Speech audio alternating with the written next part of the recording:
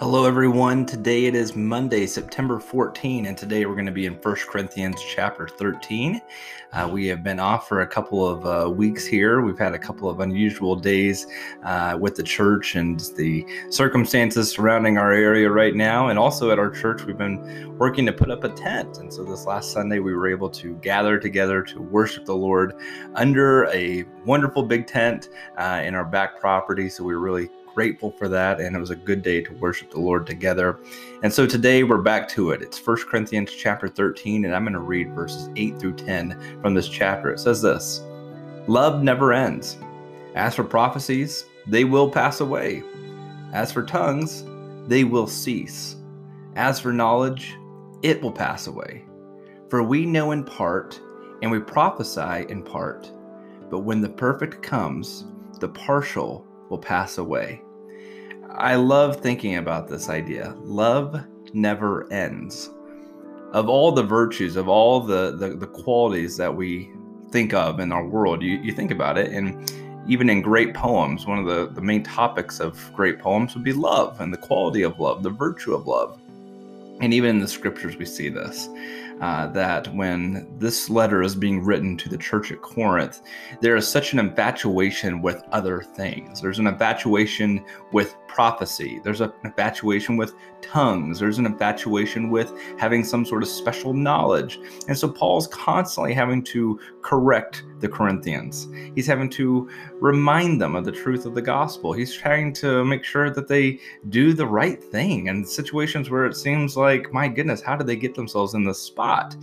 But through it all, at the end of it, what Paul's trying to get to is this, is for them to understand the value of something that's true and lasting, that being love. Divine love never fails, and divine love is never ending. I think that's such an important thing for all of us to remember. Love never ends. The love of God cannot be exhausted. What a good thing that is for all of us to remember. What a treasure that is for us to embrace. Love never ends. I think about my own life and the quality of my love towards those that I show love towards. And to be honest, there's times where I feel exhausted. I feel drained. I'm to the end of me in so many ways. And yet when you think about God, God is patient and it's rooted in his love. God is kind, that's rooted in his love. God shows goodness, and that goodness is a great thing because God shows love. And so because of the love of God, those who are in Christ can have a confidence that they will never exhaust the love of God. So then they ask the question, it begs this question, shall we continue on sinning? So if the love of God never ends, does that mean we can just do whatever we want?